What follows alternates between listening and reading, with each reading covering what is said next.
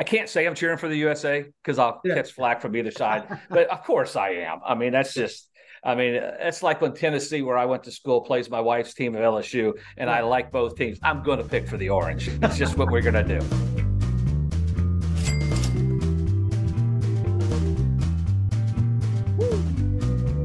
Welcome back to The Loop. I'm Alex Myers. As always, I'm joined by Steve Hennessy and Christopher Powers.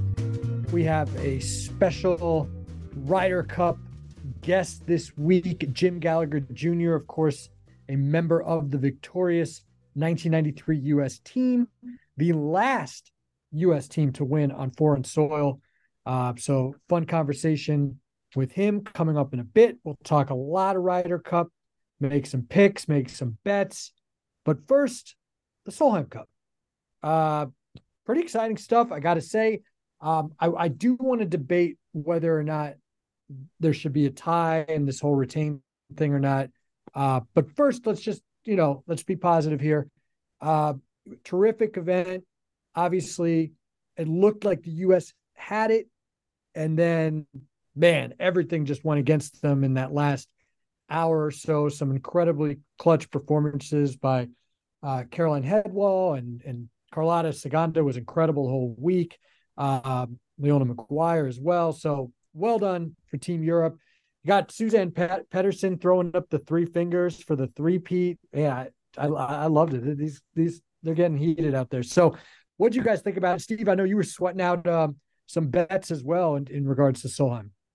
Yeah. Lexi coming out in the first session on Friday was a surprise. And so when CP and I played golf with Keith Stewart, who does the read the line stuff, is as sharp as an LPGA better as we know. Once that came out, I asked Keith, I was like, are we putting the farm against Lexi or what? And he's like, yes, we are.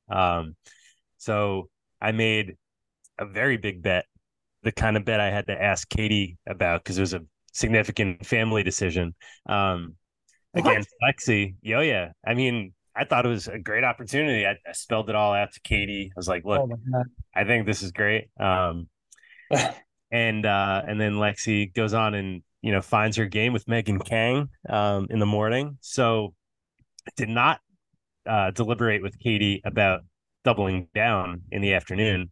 Ooh. That was electric. I don't know if you guys were watching. I mean, the Europeans were up the entire time pretty much, but it goes all square going into 18. Lexi's in great shape. Obviously greenside in 2 because she's got the distance. Leona Maguire comes up short with her third shot. Wedge shot spins off the green.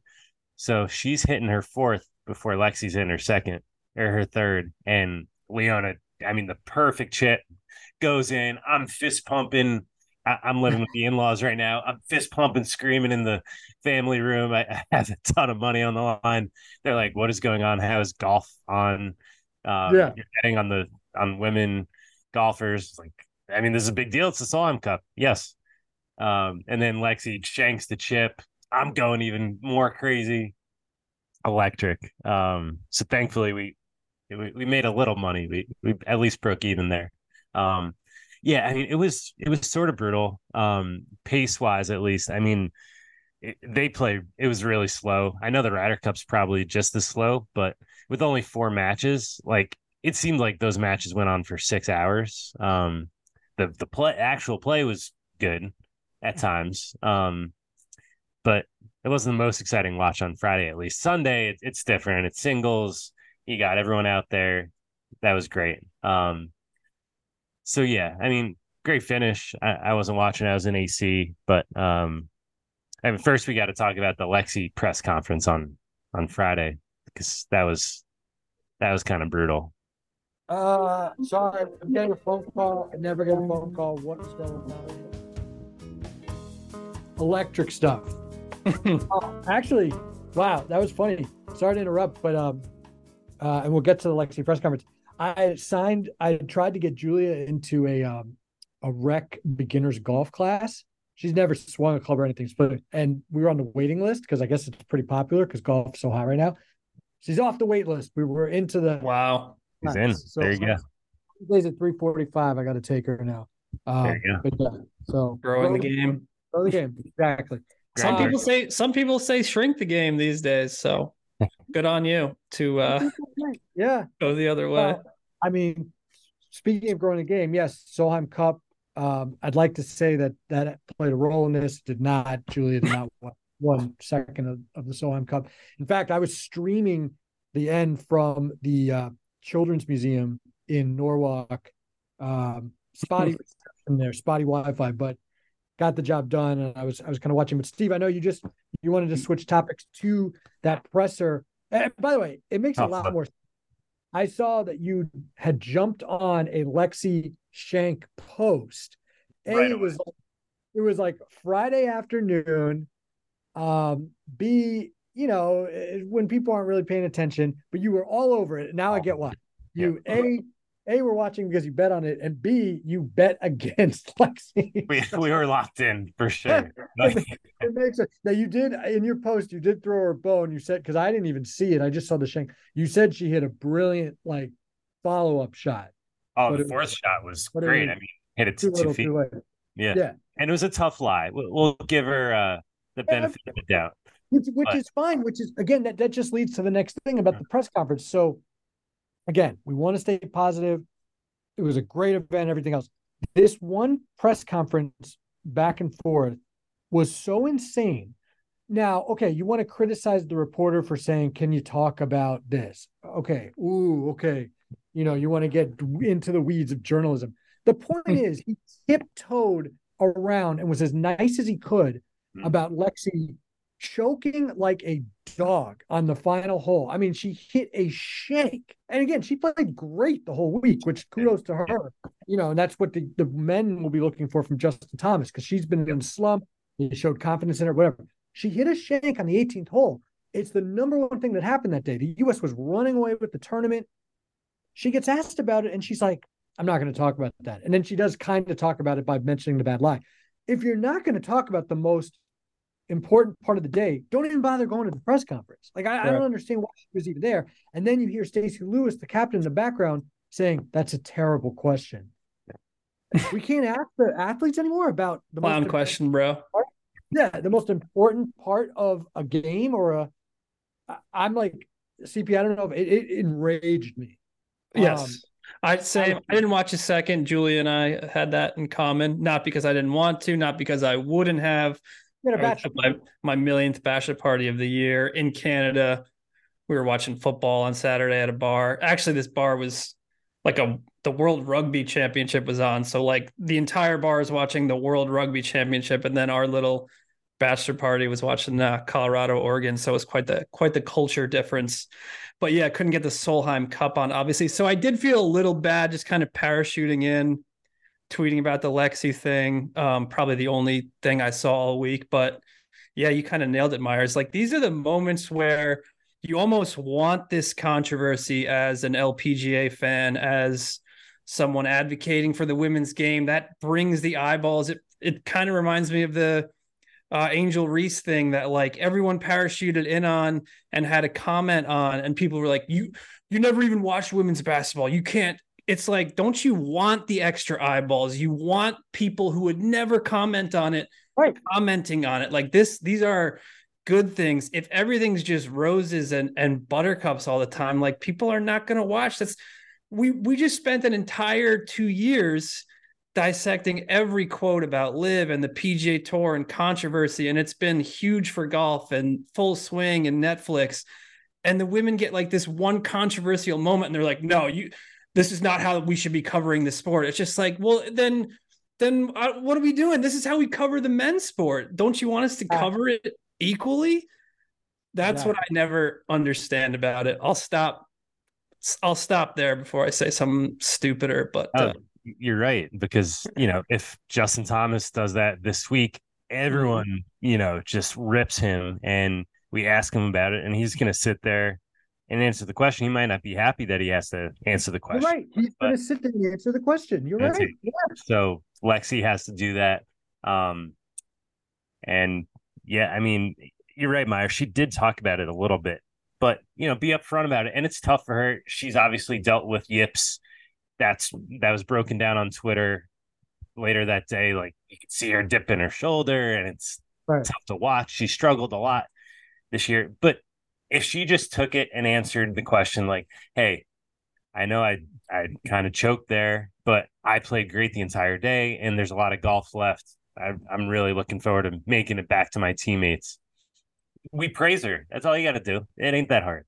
And the other factor at play here was she's had these little moments with the media before. And I don't know, it's just kind of a common theme with her a little bit. A phenom who, at her low points doesn't really want to answer the questions about the low points. So people like to pounce, but when you keep doing it over and over, people are going to pounce. Right. And as some people pointed out correctly as well, at her high points, she wants all the attention. Yep. So you can't really have it both ways. And again, it's not even like, it'd be one thing if she went 0-2 that day. The U.S. was winning. She played great other than the one shank. Yep. She split the matches. So, and she bounces back, by the way, and wins. She won. I mean, in the anchor spot, she did her job. She won. So, like, I just don't get why it was such a big deal for her to, like, answer a simple question about it. I mean, If like you guys said, if it happened in the Ryder Cup, the guy would sit down and a reporter would be like, "So, the shank, let's talk." Right. First thing. The first thing I can remember when you say that is Hunter Mahan in 2010 shot the chip shot, which ended up losing the Ryder Cup. And the guy was crying at the press conference. But you know what? That's the only thing you remember about that Ryder Cup. It was a great moment. And like he you could feel how much he wanted to win and how badly he felt for letting down his team. Whatever. That's part of it. This is all part of it. We can't, like you said, it can't all be the unicorns and rainbows or whatever and all the fun stuff. I mean, we got to talk about when things go wrong. So that was stunning to me. That was a bad look for Team USA. Other than that, they played great. Lexi played great, like I said. Nelly played well. I know she did not get the job done on Sunday, but again, she was running into a hot player in Carlotta Saganda. By the way, did you see the King Felipe VI was there. He's 6'6". He's the king of Spain. He's almost as tall as Pau Gasol, who was in the crowd as well. And Carlotta was getting hugs from both of them. So what a moment for her in her home country and everything else. What was that announcer made the joke about the writers' strike? It was like the writers were off strike then and coming up with this script because it was pretty amazing. By the way, have you guys ever even heard of the band Harvey Danger? I haven't heard of that or King Philippe. So okay. I've never heard of it either. And I mean, I knew Spain had a monarchy of some sort, but anyway, every time I hear Carlotta, you got to listen to it. There's a great song, Carlotta Valdez, by Harvey Danger. Had me going through the whole album yesterday. Incredible album. I don't know what happened to them after that. They were like a one-hit wonder. Flagpole Sitter was a good song. You would know it. 90s rock forever. Anyway, next question. I knew you guys were too young to know Harvey Danger. I do know Flagpole Sitter. That's a popular song. Yeah, great song. Great song. Okay, retaining the cup versus winning. To me, this is just crazy. And I'm also someone who hates it when there's such a close competition and someone has to lose. I hate that. But in this way, no one's losing, but yet then you are declaring a loser. It makes it even worse. To me, too, it's like it's a 2-year so because Europe won 2 years ago with a mostly different team. I mean, a lot of the same characters, but you know what I mean? There's a lot of turnover there. They get credit for that? Why does this team get credit for that? That'd be like if the Super Bowl ended in a tie. You said, oh, which conference won the Super Bowl last year? Oh, the AFC won? Oh, then the AFC winner gets it. It's the dumbest thing ever. So I don't know about you. That's how I feel. This is normally a very European thing that I would hate. They do like the aggregate thing in soccer. Yeah. And, yes. And ties in soccer. It's mostly all soccer things I'm thinking of, which I hate. But I kind of, someone had this take, I'm stealing it. I think Brian Kirshner replied to it, so we can go find it and give the guy credit. But I do like the aspect of having to take it. Like it has capture the flag energy. I played a lot of capture the flag as a kid. You can get to the other team's side and have the flag, but you got to get back to your side. I kind of like that vibe of it. And I don't know if I love this Super Bowl comparison, such different sports. I do understand what you're saying, Myers. We all hate ties. We all want a resolution, but I think, this is this event has tradition. That is one of the traditions. And I do actually like the aspect of you have to take it to actually have it. Yet still every year I open up DraftKings President's Cup or Ryder Cup and see to lift the trophy bet, and it breaks my brain every time. I have to like, wait, what does that mean again? So, but I do like, I kind of do like it, believe it or not. Yeah, I guess I would. All right, I'm sorry. Let me just. I'll let you go, Steven. Sorry, but I guess I would get it more if it was every year. It just to me, 2 years seems so far removed, with such potential, such different circumstances. Also, it's not like these people are on these teams, throughout. I mean, I guess you could say the U.S. plays the President's Cup, but Europe is not playing anything like that. And so to me, it's like, even this whole week, the buildup seems a little crazy because it's not like you're practicing all year to win the Ryder Cup. You're practicing to win your like individual events. So to me, then all of a sudden you're going to like make it as this continuum thing when it's really like, okay, every 2 years they play for 3 days. To me, it's like, I don't know, but I get your point as well. I mean, it's unsatisfying as a fan, certainly, because a lot of people are committing to watching this, the patriotic nature of it. But I mean, CP's right. Like, this is an advantage of winning at the prior cup. You have to come take it from us. So these are the rules. And I know people don't like following the rules these days, but rules are rules. So come get the cup. Rules is rules. Wow, I can't believe you guys both like it.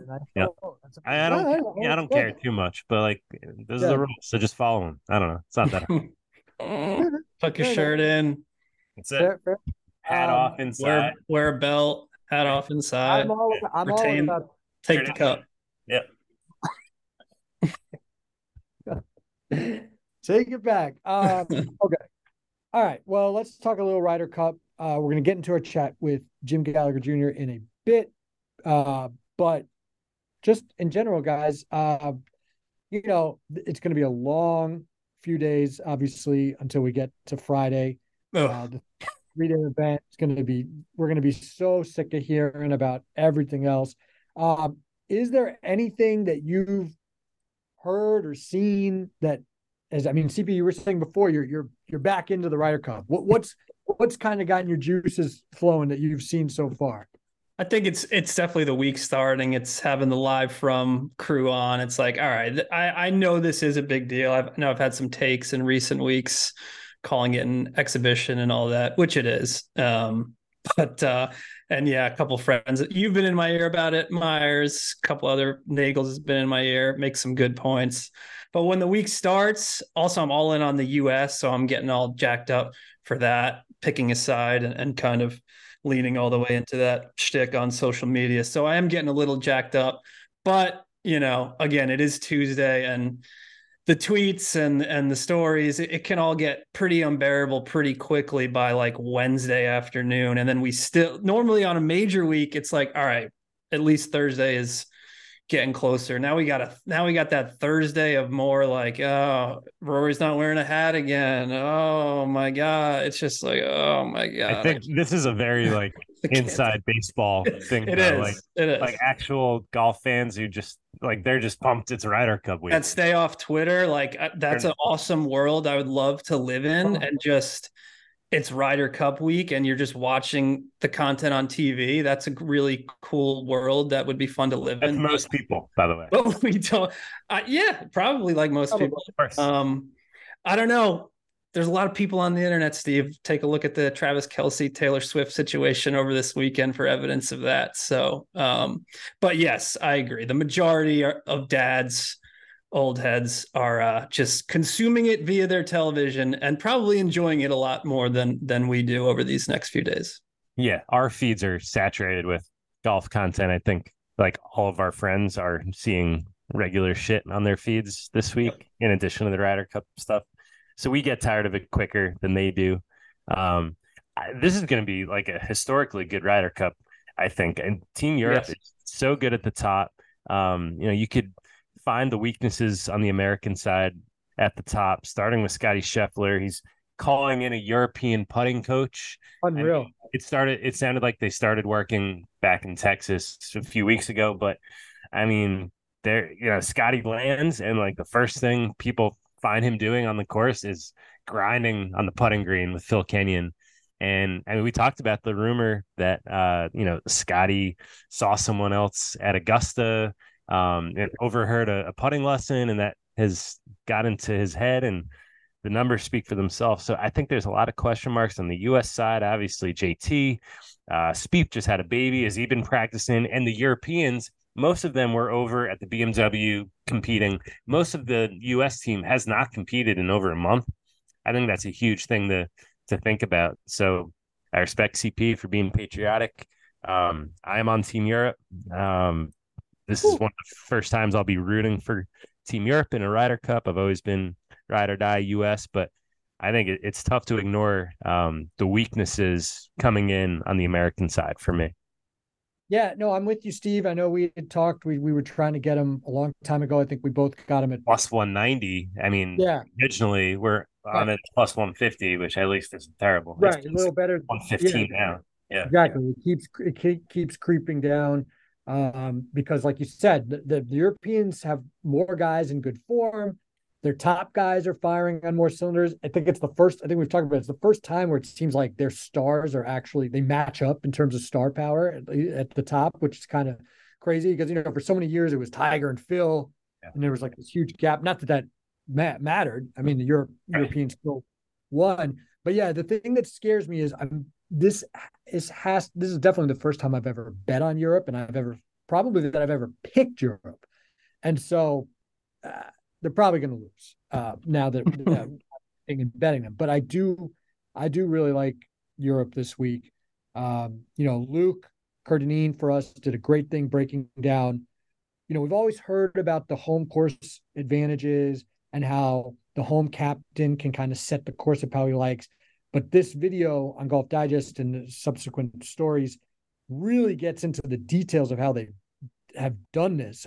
One crazy thing in France was moving the gallery ropes further away. So actually making like a worse fan experience, but it made it so that the US couldn't find trampled down areas of the rough with wild tee shots based on advanced analytics. So really cool stuff there. So Europe has that in their favor. As we talked to with Jim Gallagher Jr., he thinks it's a 1 to 2 point bump just from, with the crowd alone and the adrenaline that you feel playing in front of the home crowd. So I give Europe the edge. But we didn't ask Jim. We should have. European fans are supposed to be all proper and not. I was going to ask him about that. Yes. I know. I had that written down. Not boisterous like the American fans. Right. Is that actually true? Right. Is that actually true? And also, I was going to say, I mean, I guess that was 30 years ago, so maybe things have changed because obviously we've always heard that Brookline is where it went to a whole nother level with the fans. I mean, obviously, Ocean Course Kiowa is where it went to a whole nother level with kind of like the rivalry and the bad blood between the teams or whatever. But in terms of like the fans, it was 99. And then, the whole, did the U.S. celebrate too early and everything else, and they were acting poorly. And then at Valhalla in 2008, Azinger supposedly telling the crowd to like get on the Euros and like really leaning into it. So Jim, again, so it's gotten a little different in recent years, but it would have been interesting to hear that. Because we always hear about how proper they are. But regardless, and Steve, though, I will say the one thing, though, and we didn't ask him too, and I'll ask you about the course. It is a little different with it being in Italy for the first time.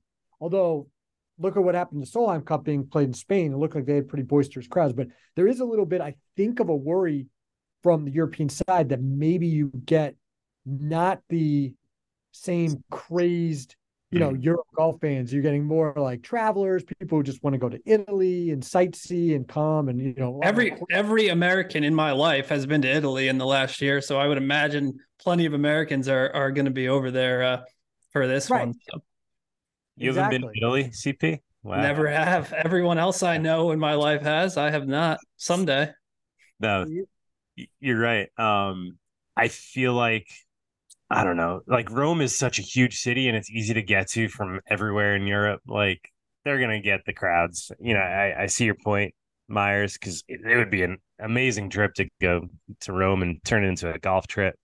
Rome is the GOAT, by the way, CP. Actually, Florence is the GOAT. Well, that's another podcast. But yeah. Stevie Italy side. Yeah, I love it. That's right. It's awesome. So, no, I mean, I think the course actually, you talked about our video, Myers, which was great, but I think a little too much is being looked into that this year because this is a pretty big ballpark on the back nine. Like you're gonna have to hit a lot of drive. Yeah, you're gonna have to hit a lot of drivers, and you can be wayward. So it's not really like Golf National where like you can't hit into the rough at all. I think we saw the rough; it's gonna be thick, but I think you're gonna have to be a really good driver of the golf ball coming down the stretch of these matches. So I think it'll be a pretty big difference from Le Golf National. So, I mean, I get Gallagher's point that it's like a 2-point difference. I don't think it's that much. I think it's more like a 1-point difference. Maybe that turns a match or two. But yeah, I mean, it's going to come down to putting. Our guy, JB, kind of likened this course to a combination of Liberty National and Valhalla, which is going to make any architecture guru just cringe and want to go to sleep. So pray for all the hardos on golf Twitter. But you have like the countryside of Rome and the skyline of Rome in the background. It's going to be really cool. I mean, people have to get over it. Yeah, no, I agree. If Scotty Scheffler putts well and the U.S. wins, will Phil Kenyon be let back into the UK? I mean, he'll be like, that is crazy. I know he's obviously worked with tour guys before, but like the week of the Ryder Cup, that's like Belichick helping out the Jets or something. Right, exactly. I mean, that's wild stuff. Okay, let's get into our talk. We'll make some predictions in a second, but let's get into our chat with Jim Gallagher Jr. Again, he was a member of the last road winning team for the U.S. way back in 1993 at the Belfry. And he played a pretty crucial role, as we talk about as well. So please have a listen to our chat with Jim Gallagher Jr. All right. We are excited to welcome 5-time PGA Tour winner, former Ryder Cupper, and current NBC Sports analyst Jim Gallagher Jr. to the podcast. Jim, how are you doing today? Thanks for joining us. I'm doing great. I'm heading to Rome this afternoon, so I can't get much better than that and going to the Ryder Cup. If you can't get fired up for that week, there's something wrong with you. Yeah, I mean, of course. And like, you have come at it from a different perspective, obviously having played in it, having covered it. I got to ask you first about, you told a great story recently on a conference call about that 93 Ryder Cup and coming home and seeing your 2-year-old daughter wearing a shirt that says, "My daddy beat Seve." And of course, referring to your singles match against Seve Ballesteros at the Belfry. When you look back on that 93 Ryder Cup, what stands out about that, and how special is that to have a moment that you can kind of hang your hat on, that you can always say you beat Seve at a Ryder Cup? The whole week. From the time we went and met the president in the Rose Garden. A lot of people don't know this either. President Clinton was in the office, and we actually got to sit in the Oval Office and sit in his chair. That doesn't happen, obviously, today. We didn't push any buttons. Everything was cool. We saw one file said for president's eyes only. I kept my guys from going in there and checking it out. But, we started there. We flew over on the Concorde, and as we landed and we get there, there's all these people. It's like being a celebrity or a rock star. And I had never experienced anything like that. I grew up in Indiana and now living in Mississippi at the time. And you see all these people and I'm going like, this is big. I mean, I knew it was big. Right. And then you get over to the hotel, you kind of get practice rounds and everything's the same. But it's opening ceremonies when it kind of really hits you. They play the national anthem, the chills, you represent your country. I would say for my team, and I think over half of them are in the World Golf Hall of Fame, but they put me that week as an equal. The Raymond Floyds, the Lanny Watkins, the Tom Kites, Payne Stewart, all these guys, Paul Azinger. My whole team, we had a great mix of older guys that were the veterans, the guys that have played a few, and then the rookies, which was Davis, Lee Jansen, and myself and John Cook. I mean, these guys have already won on the tour. Jansen was the U.S. Open champ. So I just think that whole kind of that feeling. We have Tom Watson, and so much respect for him.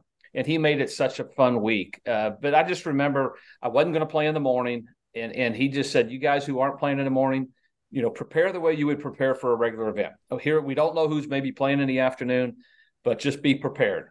And when we got the nod that Lee Jansen and I were going out, 2 rookies going out and playing Baker and Woosnam, I just like, this is cool. I guess everything was normal until I got to the first tee. Right. And I guess everything kind of blacks out, but you're trying to get the ball on the tee and you're nervous, and it's a different type of nervous that I've ever experienced.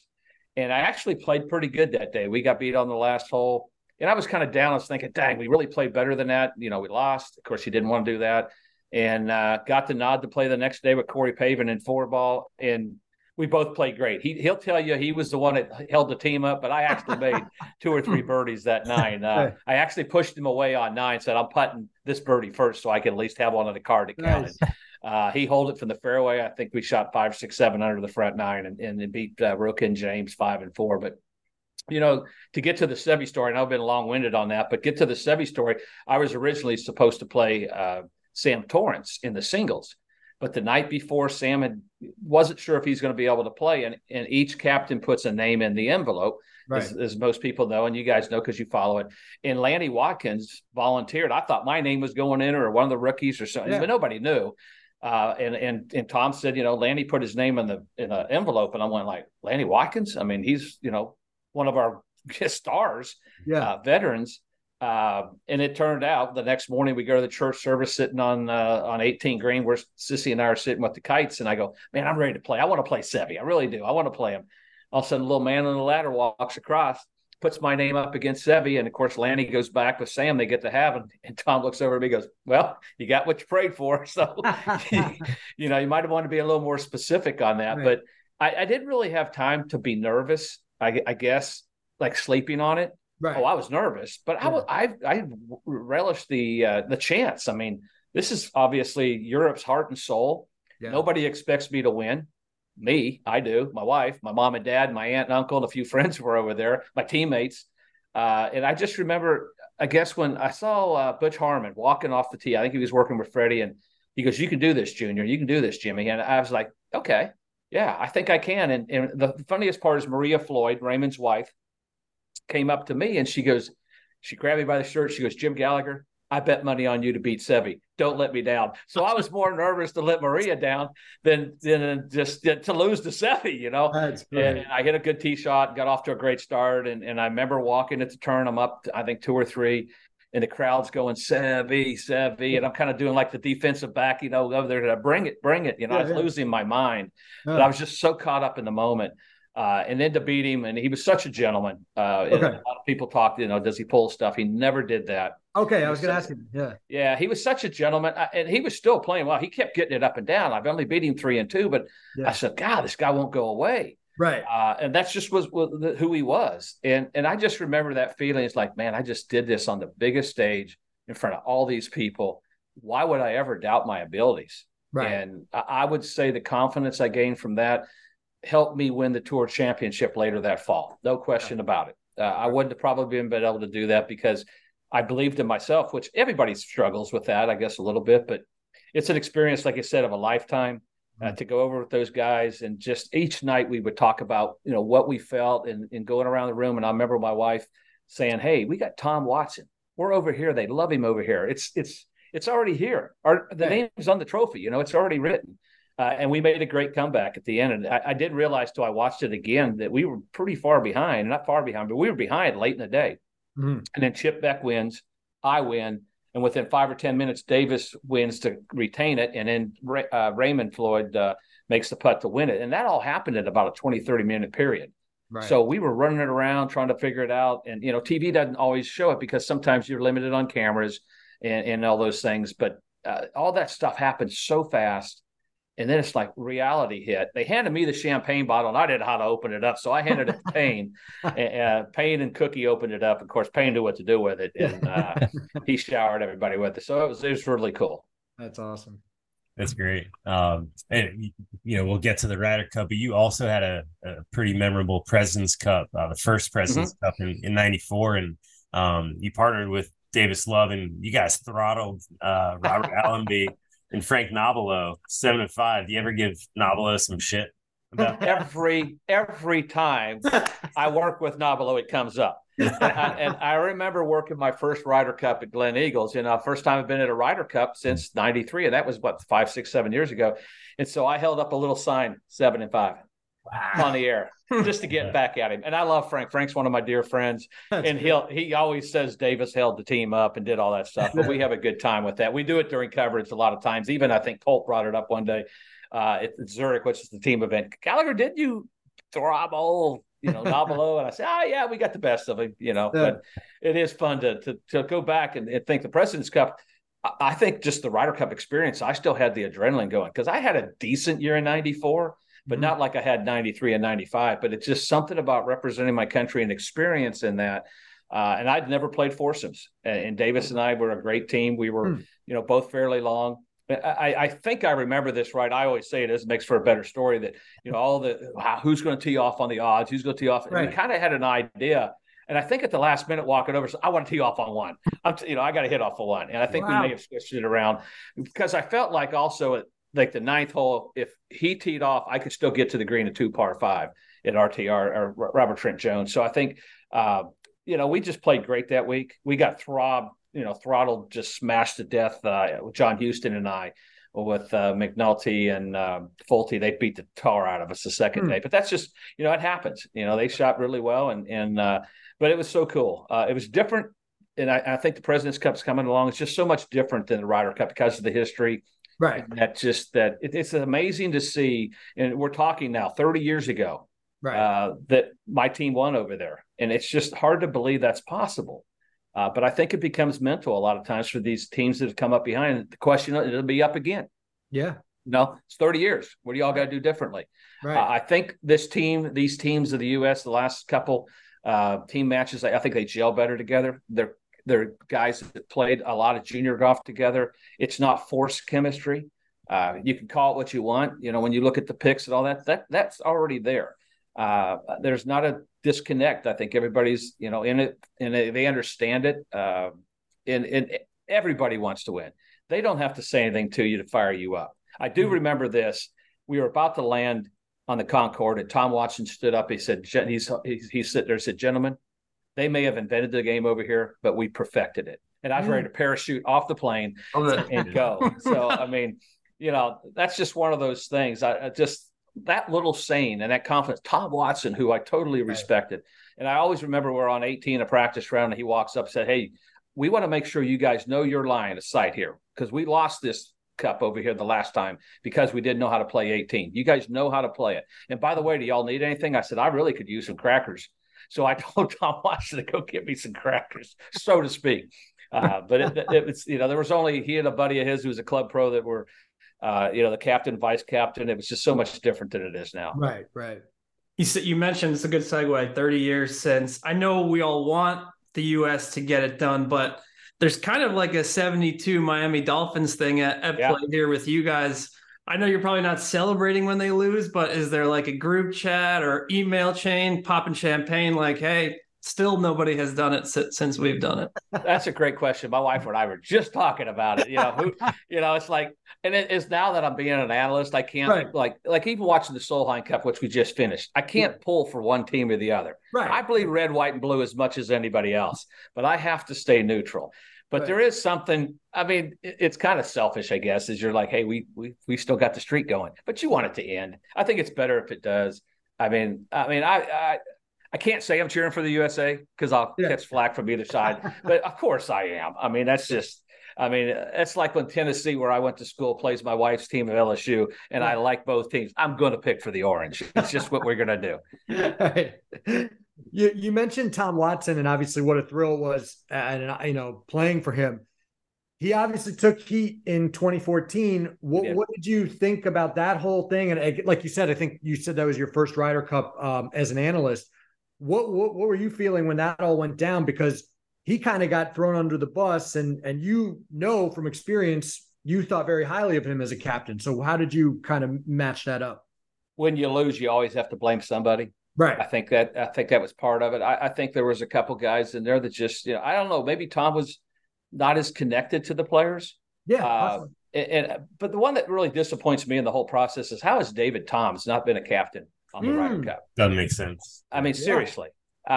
He should have been the captain probably that year. And David's a dear friend. And I'm not just saying it because he's one of my dear friends, but he should have been a captain that year. And I think he was probably in line to be a captain.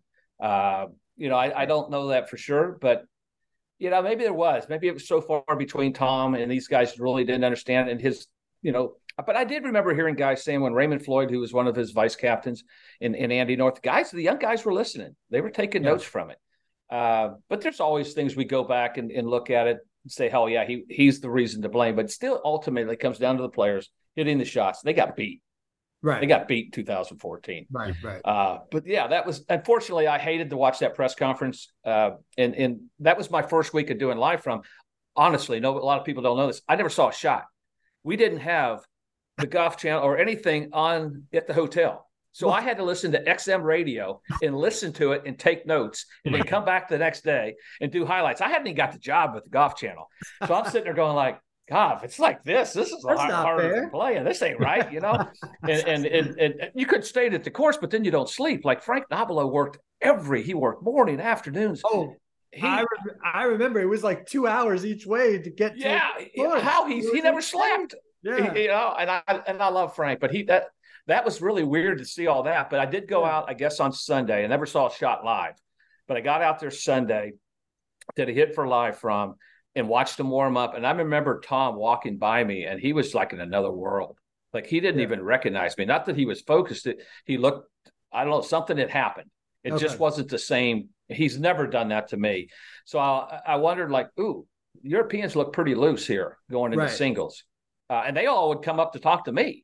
Right. I'm just sitting there in my, tie and coat and sitting there going like, okay, I'm an announcer, I'm an analyst, but they're going to talk to me. Hey, I'm with the media. You can talk to me. Yeah. But they did. They came up and Graham McDowell, all those guys came up and said hello and just were really loose. And I think they played looser back then than maybe now. Maybe it's the 30 years these guys have, when you think about all the years, hey, that's a lot of pressure. I think the pressure's on them again this year because people are going to keep asking. It's been 30 years. Right. Before I forget, how did you not make the Ryder Cup team in 1995? Good question. The 2-win season. No, I really genuinely don't know because I was just looking at and I was like, you won twice again in 95. My best year ever. And then there you go. And then second to that, obviously you have guys this year like Keegan and Maronk on the other side who get snubbed. You were in that position. So A, how did that happen? And B, what was that like having to go through that? Throw Lee Jansen in there. He'd won the Players. That's incredible. Twice. That's incredible. I was right on the bubble of making it point wise. Right. And I remember I didn't play the Buick, which I'd never made the cut. I went to the Brickyard 400 to watch racing, but I played golf every day just to get ready for the PGA, which was at Riviera, one of my favorite courses. And I never really Lanny was the captain. It's not like it was now where they're talking and all that stuff. I never heard anything. Right. I assumed by not hearing anything, I was going to have to play my way in. I thought I'd played well enough to merit at least a look. Lee would have too. If you were only going to get down to the one look, probably Lee over me because he's won U.S. Opens, he's won the Players, but both of us were part of that. I can't answer that. You'd have to ask, who was in charge. It was a shocker. I was as disappointed there as I've been a lot of times in my career because I really wanted to play again. Did you get a call? Nothing. I saw Lanny, I believe, later on Sunday, and I said, well, I take it I'm not going to be on the team. I wish y'all the best. That's all I got. And that's not – I don't know why. But it's not like now. We didn't have cell phones like we're doing now. Right. It was tough. And that may have changed, but that was, disappointing when people ask you, were there some disappointments in your career? Yeah, I felt like I should have won more than I did, but that was a downer. Yeah. And I really didn't play good after that. My family was starting to grow, and I just kind of got, lost some confidence. But I was honestly playing as good in 95 as I was in 93, maybe better. Wow. When you go back and look at my stats, my finishes, when you look at it now, you look at the team now. I had 2 wins. How does he? Yeah, 2 wins. Yeah, it's nuts. Yeah, crazy. But it's changed a lot, and maybe there's more picks now. That makes it tougher. It's a tough thing when you get to picking people. Sure. You always, as a player, got to feel like, hey, I got to earn my way on. I've always kind of embraced the underdog role in my career. Was I sad and disappointed? Sure, I was that I didn't make it in 95. I'm still pulling for him, but I was disappointed because I wanted to. I never played at home. I knew I'd come off, like you said, a good President's Cup. It wasn't like I was, not in great form, but that was a very disappointing one for me. A lot of the chatter today is about Bryson winning in Chicago on Live, and him saying he didn't get a call from ZJ. Just curious your thoughts, whether he should have been in the mix. I mean, DJ wasn't asked to come on either. He went 5-0 last Ryder Cup. So what do you think about Bryson? I think for DJ, if he'd have been playing maybe a little bit better, I don't think there'd be any question. They would have probably definitely looked at him as a pick. I don't know about Bryson. I don't know the insides of all that stuff. Yeah, he's won. He's played great. I think they have plans, but I think if you would have looked at it, I mean, there was no doubt in my mind Koepka was, how could you not pick him? Right. And then, you look at some guys that maybe weren't in the greatest. I look at Lucas Glover. Look how good was he playing? Mm-hmm. So what do you look at? Do you look experience? Do you go at form? Right. To me, got to kind of go at form. All these guys know how to play. It's not like they just walked out of college, unless you're Ludwig Aberg and you were carrying your bag 4 months ago, and now you're on the Ryder Cup team. You never even played a major. So, but yeah, it's disappointing for guys who don't make it. There's no question. Keegan Bradley, he played well enough to be looked at. But I guess they look at other things. There's so much of the analytics, and we talked about it in the Solheim Cup. Stacey Lewis used analytics to her advantage. She got her team to play into why so-and-so was playing with so-and-so. Suzanne Pedersen, on the other hand, went with her gut. So there's 2 different ways of looking at it. I think analytics are great. That's how these young players do things. It makes probably putting these guys together and gals together, but you've got to execute it in the long run. And I think that gets into, I'm sure they look at analytics. They look at past. They look at who's going to gel. I think it's a big part of it, because being in the team room and being all one, because Europe's like that for the most part. They're always like that. If they're not like that's when things, I think even at Hazeltine, they were at a little disadvantage. Americans were just strong. And they didn't, I didn't give them a chance. They fought hard, but it was just too much of a setup for them there for the Americans to conquer. I think if you'd have looked at this 8 months ago, I said Americans are going to, coming off the President's Cup, coming off these great years, they were so strong, but Europe's gotten better. Their guys are better. And I thought, like you said, for Morank, I am totally disappointed. Yeah. I'm ticked. Not only did he win, he finished second one year there on the golf course. On the same golf course. Yeah. It's not like he's playing bad. So, I felt for him, because I did Golf Central the next week. I was like, how do you not pick him? I had him as a pick. I understand, but it's hard. It's limited, and that's what makes it so special. It's sad for the guys that don't get to do it, but you just got to keep working hard, and hopefully, you get back on there. But it's the thing that's amazing, and I said it as we closed our show last night, that we get so fired up and we spend so much time talking about Live playing for this, or PGA Tour playing for this, and all the money we play for. But this week, it's for a little trophy, and there's no money on the line. It's that pride representing your country and your team. It's amazing how that just brings the best out of these guys. And I think it gets back to the passion of loving golf. Because I think you can get caught up in playing for money and playing for all that stuff. You forget why you started as a kid, like I did. It's because I loved it, and I still do. Do I miss playing? Yeah, I miss playing well. I don't miss playing bad. That's for dang sure. I had enough of that towards the end. But, you know what? I took 10 years off. I stayed home with my family. I got to know my kids. I wouldn't trade those years for all the money in the world. And I've got to be around my grandkids and being, with NBC and Golf Channel. It's kind of kept me in the sport. I love doing my job now. I have so much fun with it, and I hope it comes across that way. I'm not real controversial. That's not my kind of personality. I will give you my opinion. You may not agree with it, but I just love watching these guys. They're so good that there's so many more of them. And are they better than we were? They might be. Our top players are pretty good. There's more of them, and there's more coming behind. I think college golf, getting on TV, playing in the NCAAs on TV, other tournaments on TV, I think it's made all of these kids and a lot of the Europeans come over here and play. so they get that experience of playing in front of TV, talking to guys like y'all, doing podcasts, doing interviews. I think that helps them big time coming in and they're not as intimidated. These guys aren't as intimidated as I was. Man, I never dreamed at 18 or 22 years old I'd play on a PGA Tour event. I didn't know where they were. I was just like, that's what I want to do. But I don't know how you would ever get on there. So, I mean, I think things have changed. Probably tougher, social media, more distractions. I tell these young players, turn your phone off. Don't get on social media when you're playing. Don't believe the good. Don't believe the bad. I do that, try to do that with announcing. There's going to be people that not like what we do. They're going to, that's just part of it. But you just got to say, hey, you do the best job, you prepare. I'm looking forward to being part of it. I'm nervous, excited to get there and calling holes. I get to work with Tommy Roy, one of the best in the business, with these great guys with NBC. It's a shot of a lifetime. I got to do the U.S. Open with them. I just love watching. I cover everything. And I just love the way these people play golf and the passion they have. It's just so much fun to be part of that. And still, not that I'm living it through them, but I sort of am.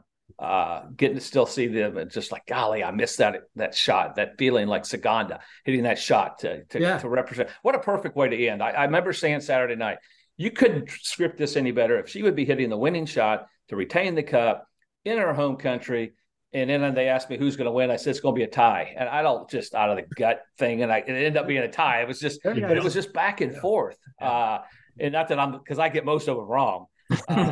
But when you looked at those teams last week, they were even. Yeah, they were really even statistically. And I just finished up before we agreed to do this and be on with y'all. I looked at it, both the teams. It's a little trickier because a couple of the guys play DP. But when you look at some of their stats, they're very similar on both teams compared strokes gained off tee, strokes gained putting, fairways hit, and all that. I think they're very tight that way. Gets down to that home crowd is worth at least a point or two.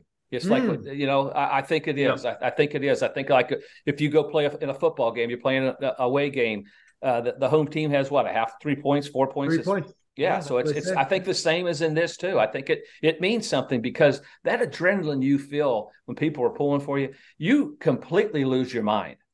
And what's amazing is how well these guys and gals hit these shots under pressure when the stakes are as high as they are.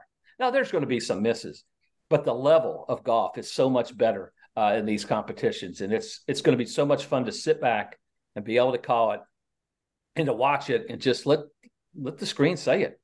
It tells a story and throw a few of my experiences. Hey, when I did this, that's the tricky part when you've played and you've been on it. You don't want to come across as you're bragging, and you don't always know what's going on in their minds, but you can say, hey, when I had that shot, it's a pretty nervous feeling. And that I think the viewer does like to hear that, hey, we're all nervous. And that's what's amazing is how Tom Watson told us, always expect the unexpected. Meaning expect your opponent to hole out a 30-footer. Make it from the fairway. Never be surprised. And I think that was great advice for us.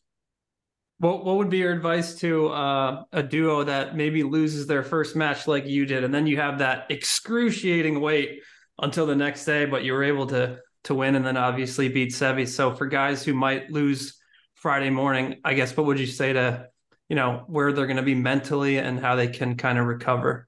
I think you just got to keep grinding and understand your role. You may sit.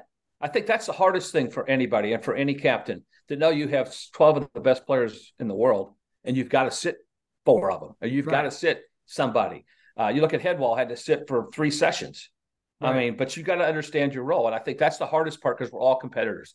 But I would say that for me, I didn't know if I was going to get another opportunity, but be ready. Be ready. I think you have to mentally be ready to get back out there. And I think for those, if you lose, hey, you lose. I think the hardest thing to accept is when you give it away. If you get beat, you can accept it. Right. I mean, when John Houston and I got smoked, it was like, well, we just got beat. They beat us. They were better that day, better that round. And I think that's how you have to accept it. But you have to be ready. You don't have time to get down on yourself. You really don't. But you've got 11 other guys and captains and vice captains pulling you through going, hey, you can do this. It's like hearing from your parents telling you how great you are. But when you hear it from your peers and guys you usually compete with, it means so much more. I think at least it did for me. Sure. All right. Well, we got to put you on the spot, especially because you called the tie in the Solheim. Yeah. I knew you were going to. You're red hot here. So give us a final score for the Ryder Cup here. What do you think is going to happen in Italy? I think if the Americans play to their capabilities, I think they win it and they change so the streak goes away, and I think they win probably by a point. I really do. I think it's going to be that close, but I think the Americans are going to break the streak. I just think it's like I looked at Lexi Thompson in the horrible year she was having, but something in that competition, something that Megan Kang brought out in her, helped her go to what, 3-1-0. Yep. I think that could happen for JT. It could be something. This guy knows how to play. He didn't forget how to play. He's just in a little bit of a fog. And I think maybe he gets in there, gets comfortable, and gets, what he does when he gets confident. I'm not saying he's going to be the star. I think the top players have to play well, obviously on both teams. But I think in the long run, I think the Americans break the streak. I really do. It's just going to be really close. It's tough because we said they got that kind of a 2-point jump. Right. Love it. Agree. Yeah, there we go. All right. Well, we'll have to see if you hit another one there, another prediction. Jim, I didn't put money on it though. No money. That's right. We got to watch out for that now. Yeah, we got to clarify that. Exactly. And it was good you clarified about the classified documents. You guys didn't steal any of those. That is clear. So good job. All right. Well, Jim, thank you so much for taking the time. We know you got a long trip ahead of you to Italy, but hopefully a fun one. We will be watching you on Golf Channel and NBC all week as well. And thanks again for joining us. Have a great week out there.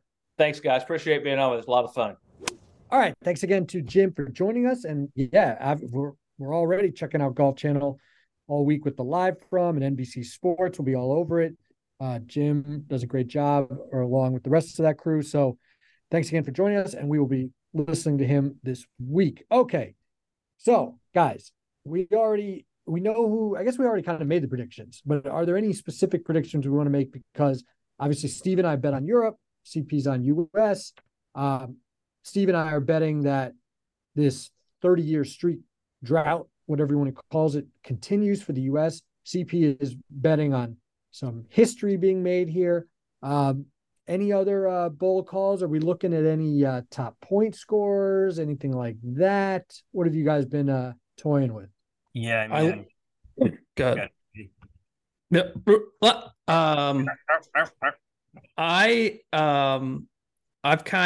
I know I mentioned JT, but I'm kind of coming around on Colin and Max Homakawa. Hopefully we'll be calling them by the end of the week, a la Mollywood in 2018. And I think betting both of them to be the top overall point scorer, US point scorers. I think overall it's 8 and 9 to 1. Obviously, if you believe the US is going to win like I do, I think that will be a key cog in route to that. Those two playing really well, probably Friday morning, getting off to a good start, and then sticking together the rest of the week. And I think part of it is because Colin Morikawa really came on strong at the end of the year, particularly with the irons, which we know he's one of the best iron players in the world. And we know Max Homa is a pretty good putter, except from short distance, which you might have found out if you read that thing I did on short putts. Max kind of struggled with the short ones. Were you going to say something, Myers?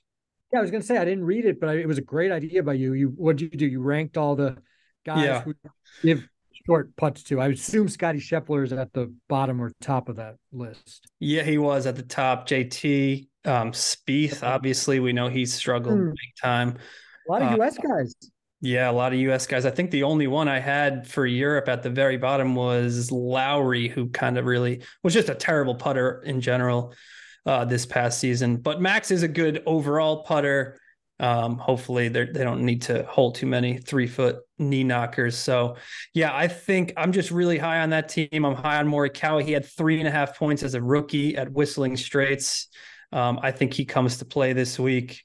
The Cali squad kind of vibes out, and you might only need 4 points to win that bet if it's a closely contested 3 days here. So I like betting both of them top overall and top US point scores.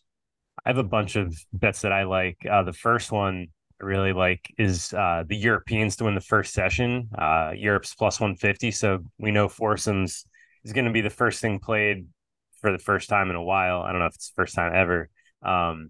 But so if you can find a two-way market on that, I think that's the way I try to play it. It's plus 150 with tie as an option. They could split the the matches. So, that's always iffy, but I do think Europe takes the lead to start. Ben Coley had this one, and I like this a lot. It's Tyrrell Hatton plus 800 to hit the opening tee shot for Team Europe. So we saw that he's in that power pod with Rahm, Hovland, and Aberg. So you're assuming Aberg and Hovland are together, and if it's going to be Rahm and Hatton, I mean, that's probably their strongest team, and maybe they stay together. But if they lead with Hatton and Rahm, and we've seen that they like to lead with their strongest teams, it seems like the even holes are going to make the most sense for Rahm, because I think a couple of the par fives are even holes. 18's a par five. There's a drivable par four that's an even hole. So Hatton hitting first at plus 800, I think is sneaky value. You can find that on DraftKings. And then Rory is the heavy favorite to be first out for Team Europe on Sunday, plus 165. I mean, we've seen that from him being the first guy out there, and I think he's the leader of this team. I still think that's a good bet. And then top U.S. rookie, Powers talked about how he likes Homa. I think for him to be top rookie is a good bet, especially if him and Morikawa get on a roll. And I also heard that he's been playing a lot of golf with Cantlay recently too. So maybe they break up Xander and Cantlay for one of the sessions. And if Homa is playing well, I think that's a real possibility. Not based on the practice rounds we saw Tuesday, but that's the scuttlebutt a little bit. So plus 150 for that. So a bunch of things I like. And this is the best part of the Ryder Cup, is all the different bets you can make. And obviously once we get the matchups, I mean, it's one of the most fun golf events you could bet. So I'm pumped. I don't know why you guys were down on it prior to this week. Come on. Look, I'll get into it once it starts. Like CP. Right. I don't know. It's just like, for me, it's a little manufactured. Like first of all these European guys live in the US now for the most part. Maybe not. I'd have to look at the whole team, but they go to school here, they play here, play on the PGA Tour, except for a couple exceptions. They're all buddy. So like for 3 days, they pretend like they hate each other. I mean, I think in the old days with Seve and those guys, there was definitely a lot more animosity, and there was like a little more of an edge to it. But I don't know. To me, it's kind of. Look at the tears, Rory crying after. I know. He's the same guy who had when he was young. You could say, oh, well, he was young. He didn't know what he was talking about then, but he said it was an exhibition. It wasn't a big deal for him. Like I pointed out the other day, that's also when he was a cutthroat killer and he was winning majors by 8 shots. Mm-hmm. Now that the Cup's a big deal to him and he's weeping. He hasn't won a major in a decade. So just saying, right. It's funny how now that's a big deal for him. Right. Not winning real majors. And, we've seen a lot of these European guys, hate to say it, kind of hang their hats career-wise or their Hall of Fame resumes career-wise on the Ryder Cup, which, again, it's every 2 years. It's 3 days. Anything can happen. To me, Tiger's resume and legacy fully intact forever without much success in the Ryder Cup. In fact, almost none whatsoever. Almost none. You think that's more impressive than Ian Poulter's Ryder Cup record? Come on. So, yeah, exactly. I mean, it's like, anyway, that's all. But no, I'll get into it. Look, the guys do get into it. They get fired up. It's fun to watch, no doubt about it. The fact that they're not playing for any money is definitely cool, of course. Rory, I do think it took a big blow in stature when all these guys did not even blink at leaving and not being allowed on the team anymore. Westwood and Poulter, guys who supposedly live and die with this event, did not bat an eye at, hey, you're not ever going to be the captain or be on the team, which I don't know, could change if something drastic occurs in the future. But they kind of knew what they were getting into and left it behind without batting an eye. So that kind of took a hit. That's a great point. And for those guys, I'd almost say then when it's time for them to possibly be in the Hall of Fame, I don't really want to hear then that was such a big deal if they gave it up. The Westwood never won a major. Sergio won one at least, and he won a Players. Westwood never won I mean, a bit of money. St. Jude. St. Jude.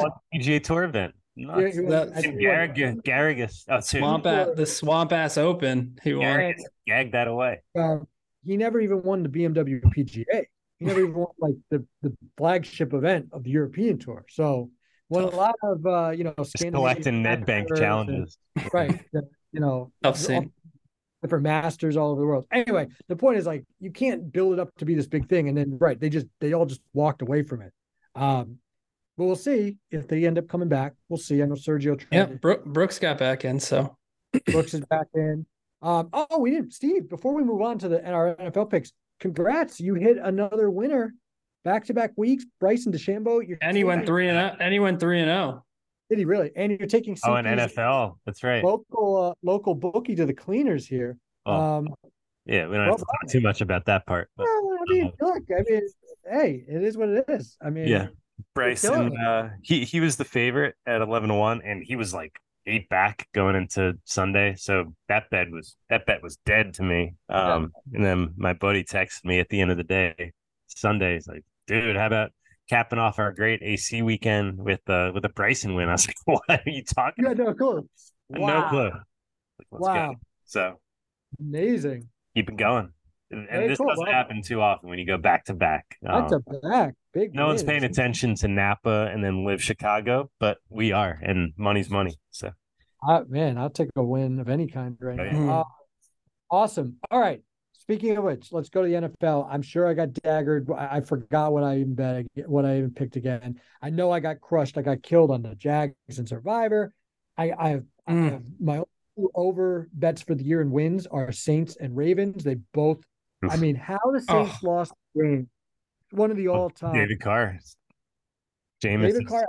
Not great. 18 unanswered points, and then they brick a easy field goal to win the game. Yep. Anyway. Just and the kicker answered questions about it. What a concept! Wow, amazing! What a novel idea. Take notes, Lexi. Okay, so give us the rundown. How did we do? Stevie 3-0. Wow. Steve 3-0, which gets him to 5-4, which is now tied for first with me. I unfortunately went 1-2. Drank that Sam Howell Kool-Aid. He might stink. Bills might be back. The Bills' demise was greatly exaggerated after week 1. I also can't believe it. I bet it in real life. I picked them in the New York Jets, who actually, believe it or not, almost covered, but Zach Wilson is just that bad that they came up just short. And then I had the Chargers, which was another wild one. Just that 1 o'clock window was everything. And even the 4 o'clock games that people were kind of hating on, that was everything that's great about an NFL Sunday. So yeah, Myers, you went 0-3, so you are in deep trouble at 2-7. You had the Ravens, who Gardner Minshew clipped, my guy Minshew. You also were on the Jets with me, and you were on the Las Vegas Raiders on Sunday night. So 0-3. And I bet on that one too. Which, by the way, Josh McDaniels, baby. What are you doing? You're kicking a field goal down 8 with 2 minutes left. I mean, anytime you can make a one possession game, you got to do it. These coaches are so dumb. They are. It's really amazing. Every week you watch, you think more and more you could probably do a better job yourself. Or at least with like the clock or mathematical situations here. I mean, it just made no sense. Okay. All right. So I have to go first. Yes, you do. Very unprepared here. So let me that's how we do. I don't know why I was thinking I wouldn't have to go first. By the way, my victories were like not even sweats. 49ers over the Giants. The Chiefs. Sorry, I didn't mention Steve's Chiefs route. Oh yeah, and you thought that was so square. That was just all the square plays were huge. The squares are in. Squares are live right now. I tweeted last night. I was like, the squares are killing it. So I'm going to do all this AJ Brown stuff, and they all hit. So squares might be the new sharps. I'm not saying. I'm just saying. All right, I might make some square plays here then too, because jumping out here. I mean, all right. the Jags have to beat the Falcons by at least 3 at home. I mean, come on, that's embarrassing. London. Oh, it's London. Oh, it's London. Thank you, London. Oh, I see the 9:30 time. We got morning golf. We got morning NFL Sunday. The Jags, that's like their second home stadium. So yes, I'm sure going to roll with them. They're used to it. I'm going to take the Jags there. Oh my God, Buffalo Dolphins! What a game! Oh, what a game! What a sport! I mean, if the Bills are really back, oh God, I'm gonna go Bills. I'm gonna go Bills 2.5. That's such a square play, but I got to do it. Okay, one more. I'm gonna keep the square plays rolling here. I mean, Eagles -9. That's a divisional game, but let's not get crazy here. Okay, let's see. Let's find one more better one. I'll take the Ravens to bounce back against the Browns. Ravens getting 2.5 on the road.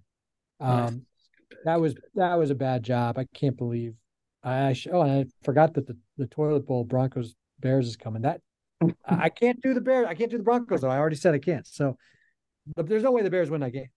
They stink. It is. But I can't do it. I said I can't do the Broncos, so I can't do it. So those are my picks: Ravens, Bills, and Jags. All right, I guess I'm up. I'll blindly take the Saints in a Jameis Winston revenge game against Buccaneers at home. Right. Obviously bounce back spot after that crushing defeat. Bucs defense is okay, although I thought the Eagles should have scored 40 last night, so maybe they're not that good. But I guess they held them up a couple times. But Saints at home, Saints are good in the dome. Jameis protect the football and get that win, so I'll roll with them. I was not impressed by the Bengals last night. Home dog Titans. I think Burrow's still got a ways to go to be fully healthy. So we'll go Titans +2.5 there. Love a home dog.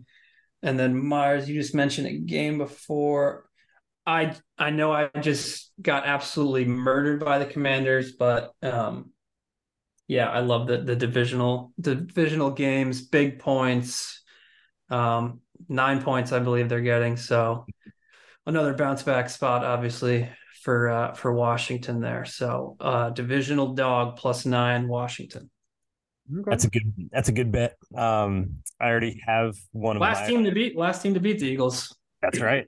Yeah, but that was Taylor Heineke. Oh, actually, I'm sorry. The Chiefs. I'm sorry. Well, the game matters. Heineke did beat the Eagles last year. Good call. That's right. I am taking one of Myers. I was going to take Washington. I'm not going to take two of your guys' picks, so I'll switch it up. So Jags against Atlanta. Good call, Myers. That's like a home game for the Jags. So -3 bounce back. The Texans at home against Pittsburgh. Do you guys see this Pittsburgh flight coming back from Vegas? They're in Kansas City, right? They're on the plane for like a day. So that's got to be rough. And Stroud looks good. Texans might be the guy. Yep. So you're going Houston. So then I need a third game. We'll go Dallas. I think the Pats looked better because the Jets just aren't that good. And the Pats moved the ball up and down the field on the Jets. So much for that Jets defense. That was all the talk of the offseason. I think Dallas, really vastly better team.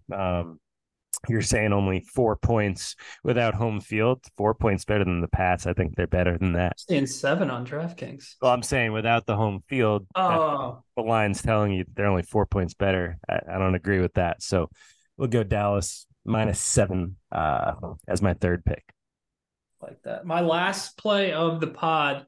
I love Steve's call on Europe morning session. If you can parlay that, I'm sure you can on the U.S. winning the afternoon session. I think the overall depth of the U.S., I think they'll be down 3-1, 2.5, 1.5, and then they'll kind of climb back into it. So if you can parlay those two outcomes, I kind of love Europe in the morning, U.S. in the afternoon. That's a day right there for you. That's a Friday. There you go. Little bonus bet. I got one more bonus bet too. Terrell Hatton +260, top English point scorer. Again, if he's with Rom and they friggin' go nuts, that's gonna hit because there's not too many other top English competitors there. Fitzpatrick might be with these rookies. Rose isn't going to play all 4 sessions. Hatton might play all 5. So, what about Fleetwood? Fleetwood's the only other guy, really. True. Yeah.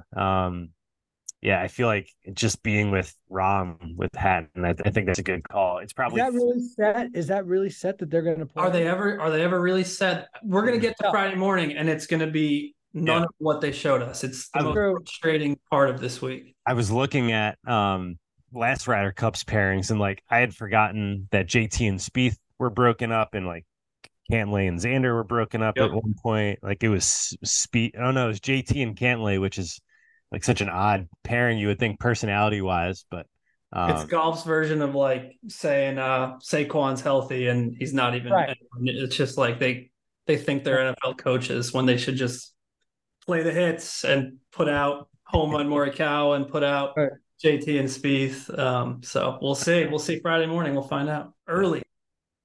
Yeah, that's the best. 2:30. I mean, I ain't waking up that early, but try to catch the back 9. Wake up at like 4:30.